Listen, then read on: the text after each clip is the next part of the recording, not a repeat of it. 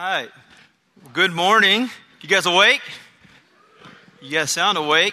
Well, good morning. My name is Rick Smith, and I have the privilege of serving here on staff at Watermark on the equipping team. And it's always good when they let you come back 2 weeks in a row. It means you didn't say anything really crazy. And so thank you for letting me come back.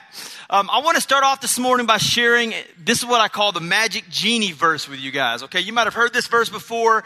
This is a magical verse that sometimes people take out of context. I call this the magic genie verse.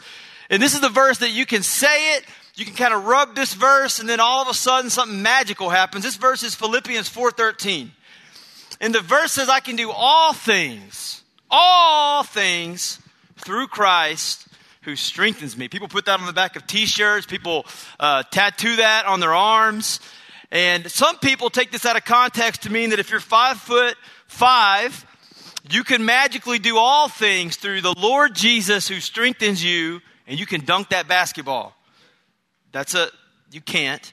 And so for me, if I'm thinking about that verse and going, man, what would be that one thing, that one magical thing that I could do if indeed I could do all things through Christ who strengthened me? What would be that one thing? Would I dunk a basketball? Would I run a 4.40? Would I be dad of the year? No, it would be none of those things. If I could indeed do one thing through Christ who strengthens me, this is what it would be. Let me show you right here. I brought a picture. It's going to come up. This. I would be able to see the image in the magic eye picture. Who in this room cannot see an image in the magic eye picture? You've tried? Okay, I'm not an optometrist, okay? And there may be an optometrist here today, but if you cannot see the image there, you could have binocular and stereo vision impairment, okay? Don't Google that like I did last night, or you're going to scare yourself, okay? But these magic eye pictures, ever since I was a kid, I think I've only been able to see these a handful of times. Can anybody see the image there, by the way, of what that is right now? What is it? I don't know. That'd be amazing if it was a cross. I didn't plan that. I have no idea what that is. But I want to see it. I want to know. I want to be able to look at this. For those of you who don't know, you're supposed to be able to look at these images, and you look at it a certain way, and all of a sudden, the New York City skyline pops out, okay? I like New York City. I want to see the New York City skyline, but I, for whatever reason, have a hard time seeing the magic eye picture. I would like to.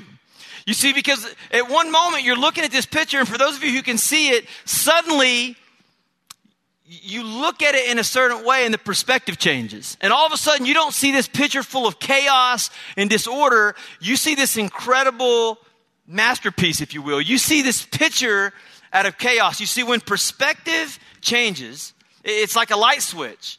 Once you see it, you can't unsee it.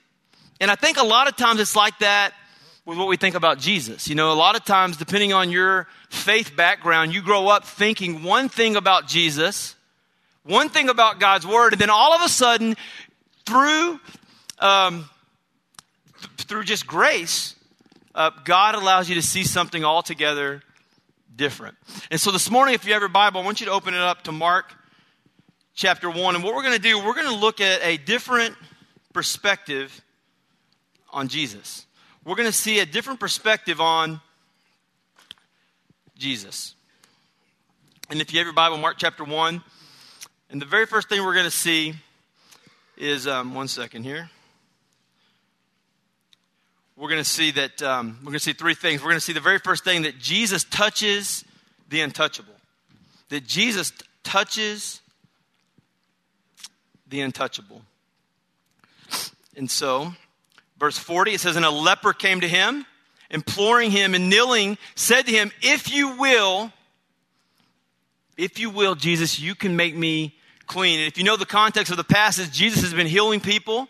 He's been on a mission going around telling people and showing people what the Father is like. And so he's been doing miracles. And so it would make sense that this leper would come to Jesus and say, would you heal me? Sometimes when we think of lepers, I think sometimes in our mind we think that they just have a really bad skin disease, that they just have a bad rash, they have a really bad case of eczema. If you know much about leprosy, the scripture tells us in Leviticus 13 that people with leprosy, they weren't just unclean, right? If you had leprosy, you didn't just have a bad rash. You had to wear torn clothes. You had to let your hair hang loose and your beard be unkept. When you went into a room, if a leper was here today, he would have to walk in this room and go, unclean, unclean. He would have to yell out to all of you, I'm unclean. It'd be embarrassing. It'd be shameful. They had to live alone. They had to live in isolation, outside the camp, away from their community. In fact, leprosy brought with it a variety of physical, mental, social, and religious consequences. It was horrible. If you had leprosy, you were an outcast in the worst way.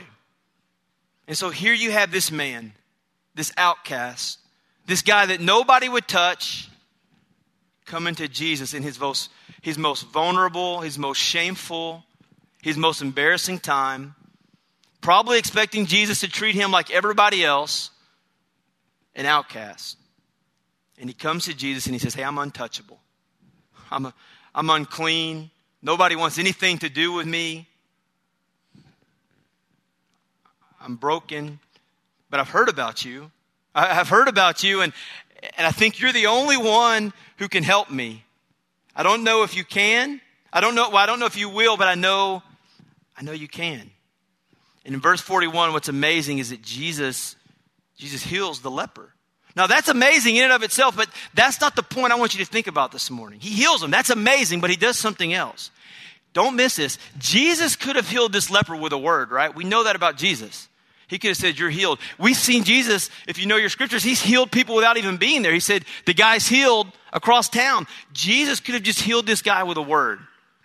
But in this amazing act of grace and compassion, it says that Jesus reaches out and he touches him. And he touches him. Think about this. There's no telling how long it had been since this guy, this leper, had been touched. No one in recent days, maybe recent years, had ever high-fived this guy, had ever given him a fist bump, had ever held his hand in prayer. It had probably been years since anybody had hugged this guy. You know, science, I read a study, science tells us that a human being can identify love and gratitude and compassion from a touch.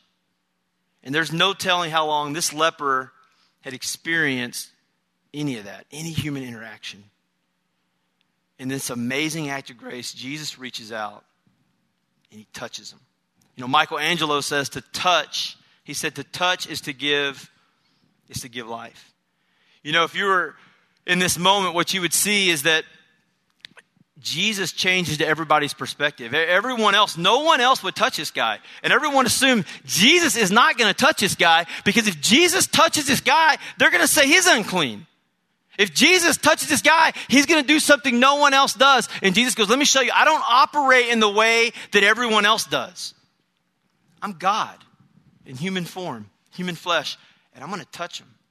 I'm going to touch the untouchable. And you know, Jesus is wanting to touch us in grace and compassion even in our most shameful moment. You know, I told you, I had two kids, a 5-year-old and a 2-year-old. I remember at one time, our oldest son, Noah, we were driving. This was years ago. And all of a sudden I hear this sound in the back seat. It sounded like coughing. And I looked in the back seat and he was throwing up. Now, not the kind of throw up that's like gross and like, oh man, that's really gross. It was like, all I can say is it looked like a scary movie. It was projectile. It was like, I don't tell you that to gross you out in the morning. It made me fearful. I thought, man, what is going on with him? I was like scared. It just sounded horrible. And I remember pulling back, making a U-turn, going back to my driveway, and this little boy of mine was just drenched in his own vomit. And he looked lethargic. He just looked sick. And I just grabbed that little boy out of the car seat in his mess. And I just wrapped my arms around and I took him inside and I cleaned him. And I wasn't concerned about his vomit and his throw up getting all over me, because I'm his daddy. And what I wanted him to know, that even in his mess, even in this, I'm sure he was afraid. He didn't know what was going on. I just wanted to go, hey buddy, look, I love you. Your dad is here. Your dad's going to help you. And you just think about anybody in this room, you would do the same thing for your son. You've done that for your son. And you just go, man, if we would do that in our imperfection, in our imperfectness, how much more would the Father come down to us and go, man, look, I just want to wrap my arms. I see you. I see you in your mess. Here's the crazy thing. I know everything that you're doing, and you're still here. You're alive. I haven't wiped you off the earth. I love you. And so if you're here this morning and you feel maybe like that leper, like an outcast, shameful, your most vulnerable moment, what you need to know and what you need to be reminded of is that Jesus isn't afraid of your mess. Jesus isn't scared of whatever you've got going on. And what he wants you to do is to run to him and say, will you heal me? I know you can. Will you heal me? So if you feel untouchable this morning, guess what? You got good news. Jesus sees you, and he wants to heal you. But not just does he touch the untouchable, he has a heart. He has a heart for our heart. This is the story of the paralytic. Look with me at Mark chapter 2. And so Jesus is, again, healing all these people and doing these incredible things. And it says, verse 1, when he returned to Capernaum, that was kind of their base. That's kind of where they were operating out of. It was reported that he was at home. And so many people gathered together so that there was no more room, not even at the door. And he was preaching the word. And they came, bringing to him a paralytic carried by 4 men. So you got these guys. You got to think about this. You got this guy that was bedridden. And he had heard about Jesus. He said, man, there's this guy, Jesus, he's doing amazing things. And he tells his buddies, hey, could you take me to see him? And there's no cars back then. There's no SUVs. So his 4 buddies, his community, grab this guy's bed.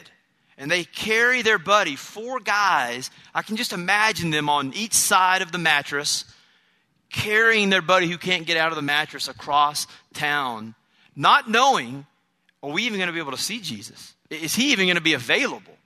I mean, everybody wants to see him. Are we going to have a shot? And by faith, they carry their buddy on a bed to see Jesus. They get there, and the house is so crowded, they can't even get in to see him. Can you imagine the disappointment, the frustration? And his buddies go, hey, you know what? No, we came to see Jesus. We're going to see Jesus.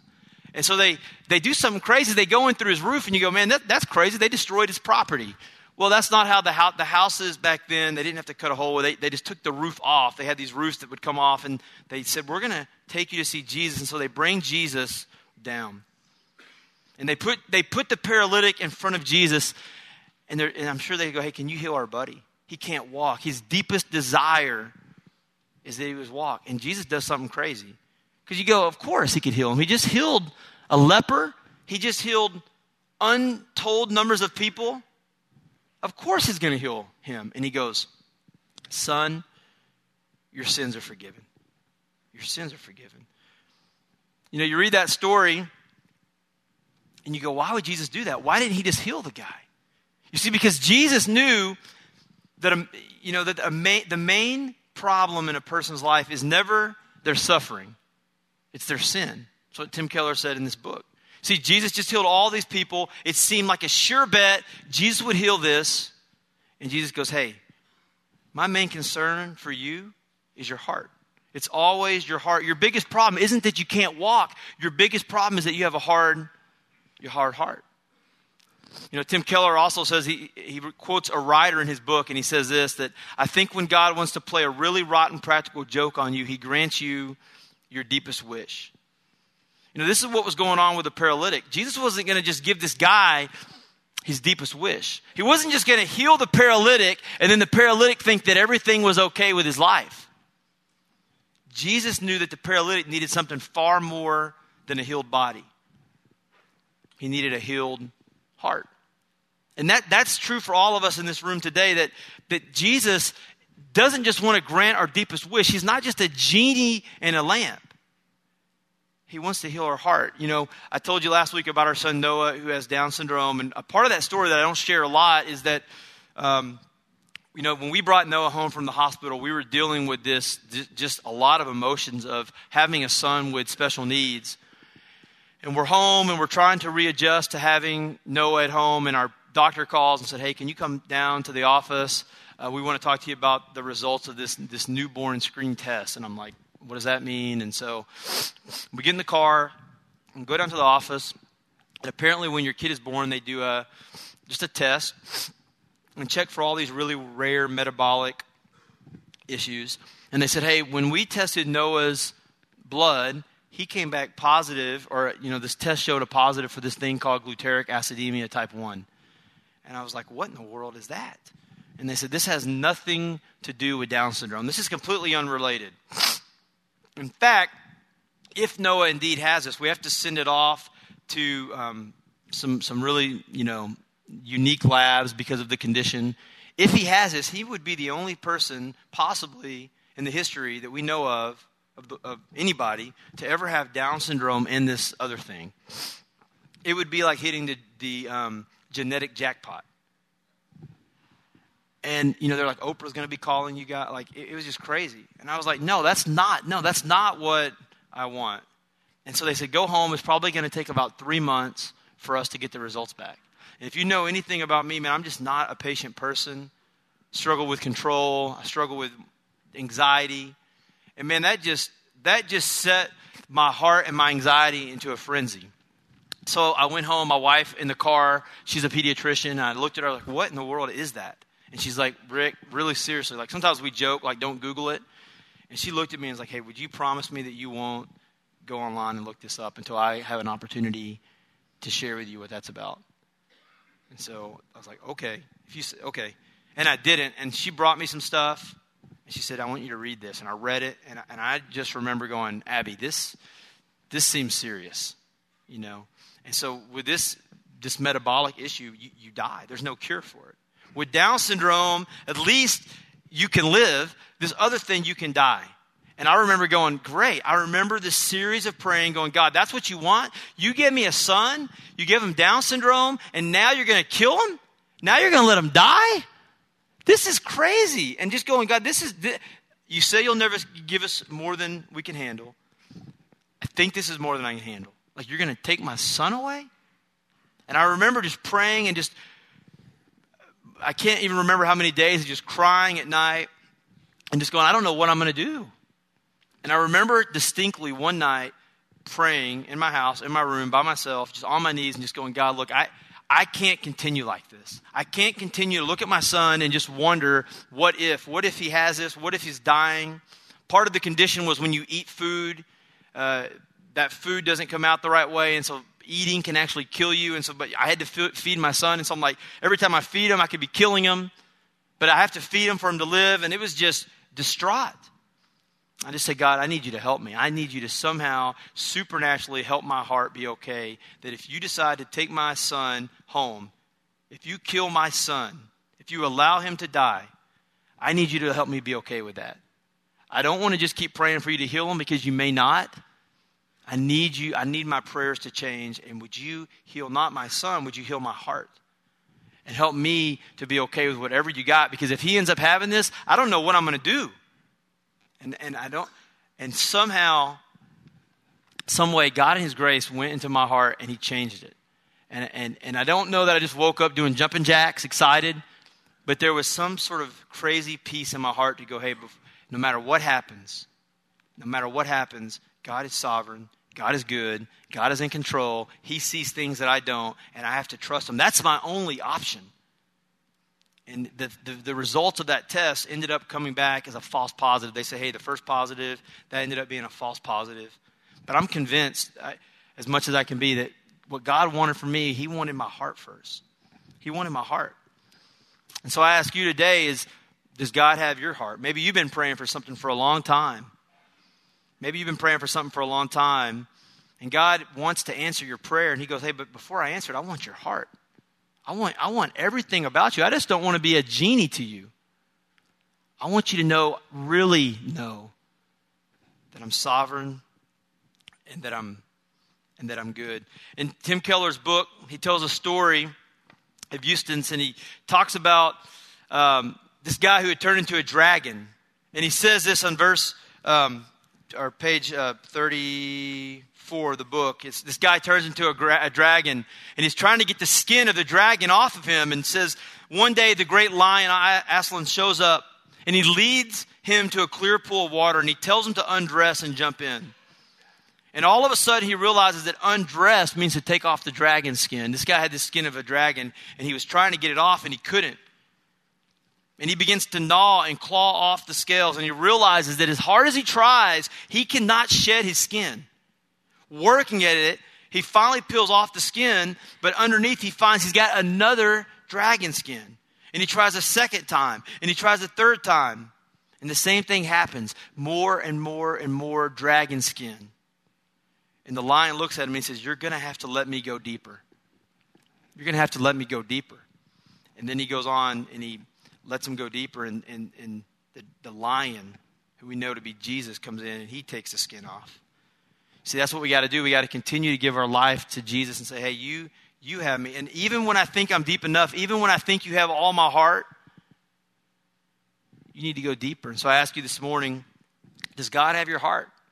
And I think the very first thing that you always got to say when you talk about God having your heart is, do you know him? You might have been invited here by a friend, and you might have grown up in a church for a long time, but does God have your heart? Do you have a relationship with God? You know, that means that there's come a time in your life where you understand there's a God and it's not you. That your sin has separated you from God, and you can't go to enough early morning Bible studies to get right with God. You can't give enough money, sing enough songs. The only thing that you can do to be made right with God is trust in Jesus Christ's provision on the cross for your sin. And he goes, man, if you believe in that, everything else will work out. But the very first thing I want to know isn't can you walk, paralytic? It's that, do you know me? Do you have a relationship with me? And so that's the question I ask you this morning. Do you have a relationship with God through Jesus Christ? And if you do, and you go, yeah, I am a believer, then I ask you this question, does God have all your heart? Is there an area of your heart that you're holding on to? Some area of control that you're holding on to that this morning, God, in his love and in his grace, says, hey, let me take my loving, not claws, but hands, and help you peel that back because you can trust me. But not only can you trust God, not only does God touch the untouchable, but his timing isn't our timing. You know, you read 6 verses over and the paralytic was healed. Just 6 verses later, the paralytic was healed. And so for the paralytic, there was only 6 verses of waiting. 6 verses of wondering, will Jesus heal me?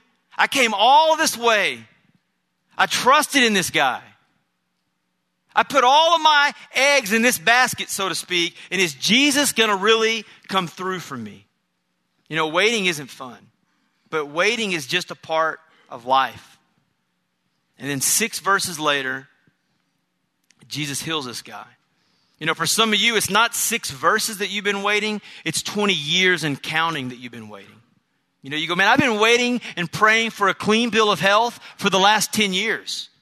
When is Jesus going to come through for me? You know, I've got a wayward son or daughter who has not walking with Jesus. We've been praying for that son or daughter. When is this wayward prodigal going to come home? You know, my wife, I've been praying for our relationship. I've been going to re-engage even by myself, begging the Lord to let my wife come home. When is my wife going to come home? And so the question goes, man, when is my waiting going to be over? When is my 6 verses going to be over? And so the question comes up, is God going to heal my situation? Look at me very clearly this morning.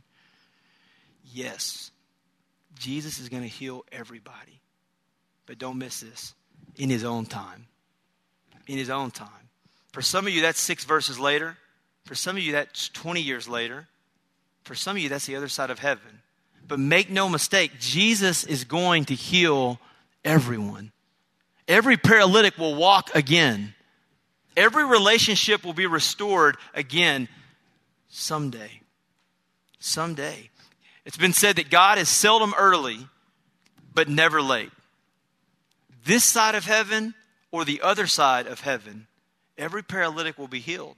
And we have to trust it. That's our only option, by the way, is to trust God or just become an alcoholic and just drink your troubles away. We're not going to do that. So our only option is to trust the one who goes, hey, just trust me. I know what I'm doing. In the mid-1800s, there was a pastor who was really rising in popularity. In fact, so much so, this is in the 1800s, by the way, he had to rent a music hall to hold the 12,000 people that came to hear him.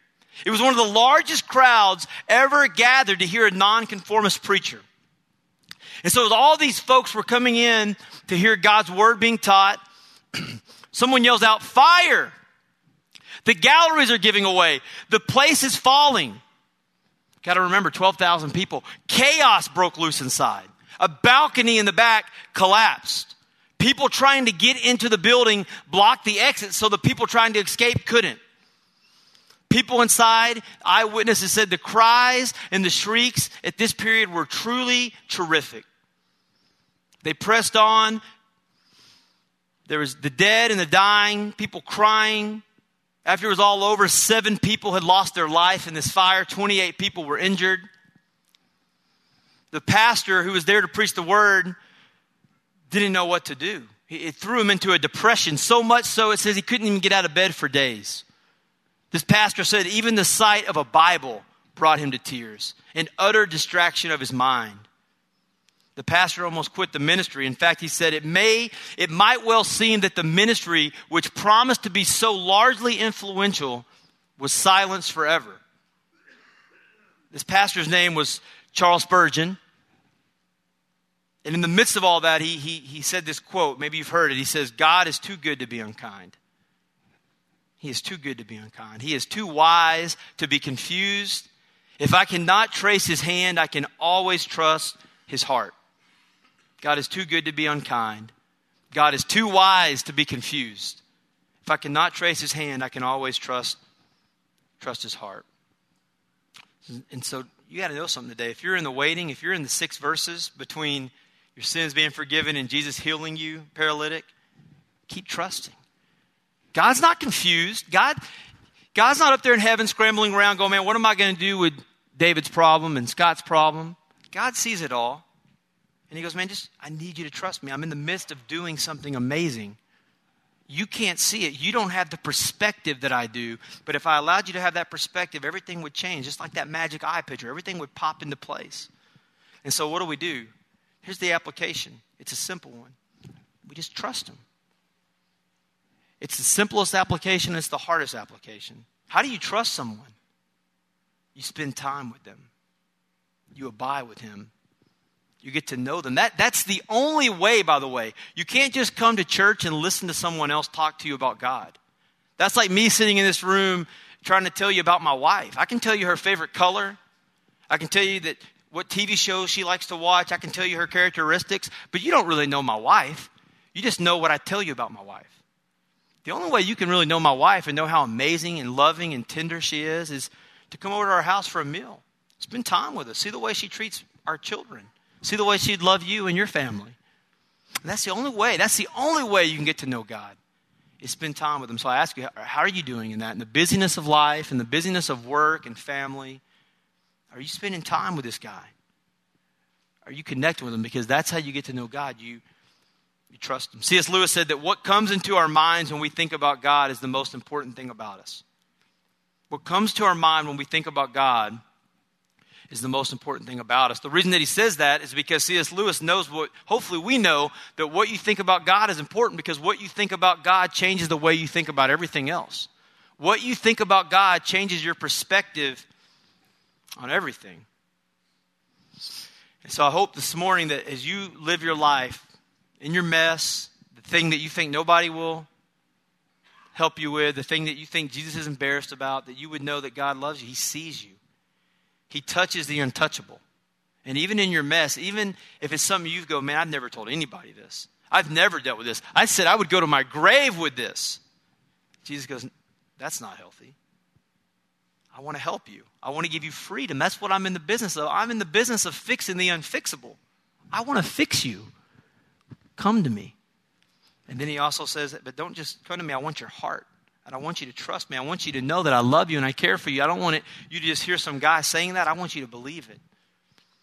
And then I want you to trust that your timing isn't my timing. You wear a watch. I don't. I don't need time. I'm God. And I'm in control. Lord, we love you. We praise you. I thank you for your word. I thank you that you do touch lepers. People that are just at the bottom. And I thank you. I'm one of those guys, and by your grace, you came into my life, and you touched me, and you healed me, and you're in the process of healing me. And I pray for friends in this room right now. Maybe their heart's beating a million miles a minute, going, man, could God really heal me? Could he really do that in my life? Could he really cleanse me?